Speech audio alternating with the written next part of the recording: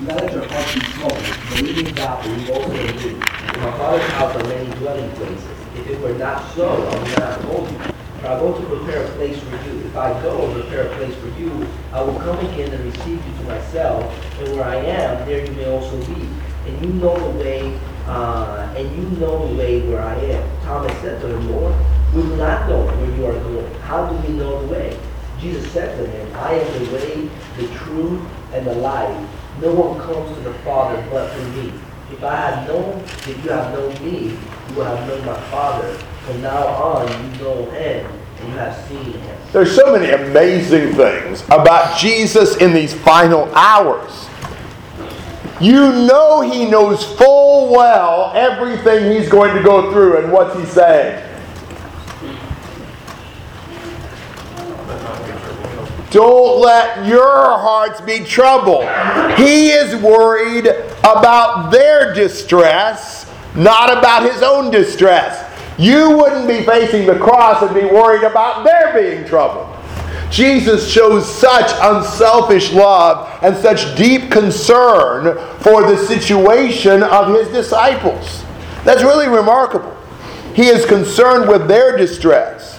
And he knows this is going to be really hard for them. He says, believe in God, believe also in me. It's difficult to know how to translate those as imperatives or indicatives. Maybe it would be better to say, you believe in God, believe also in me. That may be better. But at any rate, that's going to be the hard thing. To trust Jesus when they see him betrayed, denied, abandoned, and crucified. But that's what they need to do. Trust him, and that will console their troubled hearts. There is a reason why he's leaving. Why is he leaving? Prepare a place. To prepare a place. Now, what does all that mean? You know, is Jesus going to heaven to build something? Or to clean it out and get it spruced up? Or what? Micah. Would it be that there would be no dwelling place for them if it had not been for him dying on the cross? Yes. Jesus, through his death and resurrection, is making it possible for us to dwell with him eternally. If he didn't die, what would be the problem with dwelling with him? Would there just not be enough accommodations up there? No way to get there. No way to get there because our sins would keep us out. The point of this has nothing to do with arranging for things to be ready in heaven, like as if, there was some state of unpreparedness up there to receive so many guests, and he's got to go up there to do that. It's forgiving our sins, providing the atonement so we can be purged and purified of our sins and able to be with him. Caleb. There's a quote I found that I really liked that says, only Jesus can build a bridge to heaven with just 2 pieces of wood. Yeah, that's a very good quote. I like that too. Only Jesus could build a bridge to heaven with just 2 pieces of wood. So that's good. And that's exactly what he does, because he takes away the barrier. Takes away the sin. So Jesus going away is really helpful to them. By going away, he makes it possible for us to be with him forever. Now he says, if it were not so, I would have told you. Jesus does not bribe people with false hopes. If it weren't so, he would have told them. Now, there are people like that. They're salesmen. That they won't tell you the truth. They won't tell you the whole picture. Jesus would. Jesus would never try to get you to think it would be better than what it would be or anything like that. And he wouldn't have waited till the last minute to pull the rug out from under you. Suddenly, now wait a minute. Sorry to tell you this at this late date, but this isn't going to work out. No, if it hadn't been going to work out, he'd have told them from the beginning. They could trust Jesus. And so he says, if I go and prepare a place for you, I will come again and receive you to myself, that where I am, there you may be also. Which is exactly what we want. What are you most looking forward to about heaven? Being with God. Absolutely. Being with God. I remember years ago, many people have used this illustration, but I thought about it more when I was translating for Mark Reeves in Brazil a number of years ago, and he was talking about a bride, or prospective bride, that her wedding was coming up, and she was telling everybody all of her excitement about the new house she was going to enter, and all about the furniture she was buying, and all that kind of stuff. That's all she could talk about. What would you think about that? Dumber. Dumper, yeah. Wow! I wouldn't want to marry a woman like that. She thinks more about the place we're going to live than she does about living with me. It's just amazing, even the songs we sing, that seem to almost over-literalize some that are and some that aren't pictures of heaven. The point of being in heaven has nothing to do with mansions. In fact, the word mansions in the King James here, it's because in the Old English, mansions just mean a place to live. Don't think that Jesus is going to prepare some palace for you to live in. I don't know what the living quarters are going to be like, or even if there are such a thing up there. It doesn't matter. Being with the Lord is what matters. That's what's exciting. He didn't say this before his ascension. He didn't say, I'm going to heaven to prepare a place for you. He's saying, I'm going to the cross to prepare a place for you.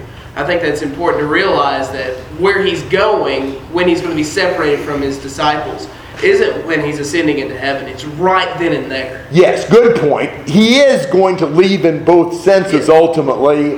But even all of that involves them being able to be with him. He leaves so they can be with him. See, that's what's kind of disconcerting about this, but that's really the truth. If he'd not left, they couldn't be with him forever, because the sin would have been the barrier. So he has to leave, both in the sense of the death and resurrection, and even in the sense of the ascension, to present his offering before God and to rule and reign as king. Both of those leavings have the purpose of being able to be with him forever. So that's really the joy and blessing of heaven. Has nothing to do with streets of gold or pearly gates, or thinking that, I bet the fishing's really good up there, or whatever. All of that is so carnal and crass that it's just disgusting to even imagine. We don't care about any of those things if we're with the Lord. I know, for example, that, and this is a very imperfect illustration, but when I'm gone to Brazil, there are some things about life in Brazil that are not as pleasant as life in the U.S. They at best have heated shower heads. They don't have hot water heaters. In some places, they don't have heated shower heads, and it's cold showers. And it's rice and beans pretty much every meal. And it's riding on buses almost everywhere. And it's sleeping on thin mattresses with no box springs, or sometimes on the floor. And so, but, when I think about, man, I can't wait to come back home. I don't think, man, I can't wait for hot showers, and I can't wait for a variety of food, and I can't wait for a bed.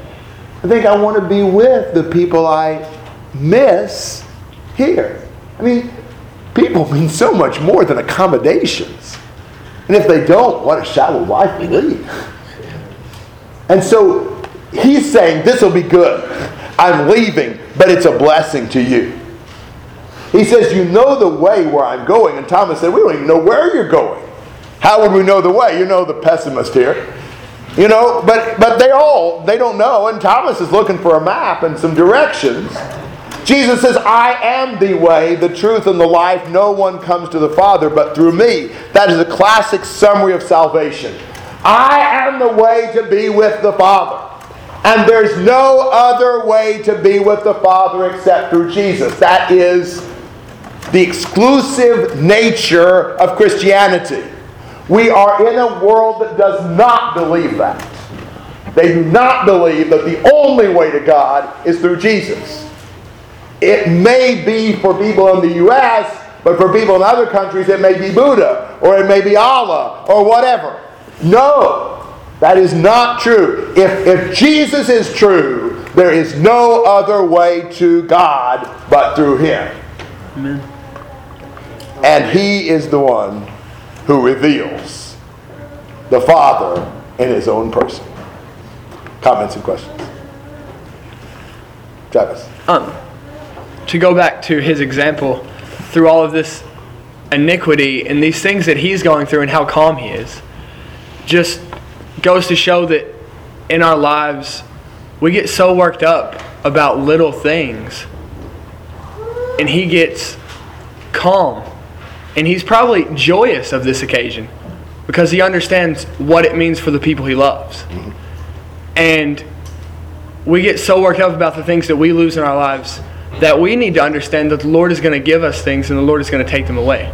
And we have no control over that, and we can do nothing against that. We get so upset about losing them because we were so excited about having them when they really shouldn't have meant anything to us.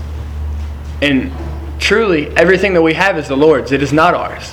Amen. And we just really, really need to humble ourselves when looking at Jesus, because He, as you were saying, He is the only way to the Father. Amen.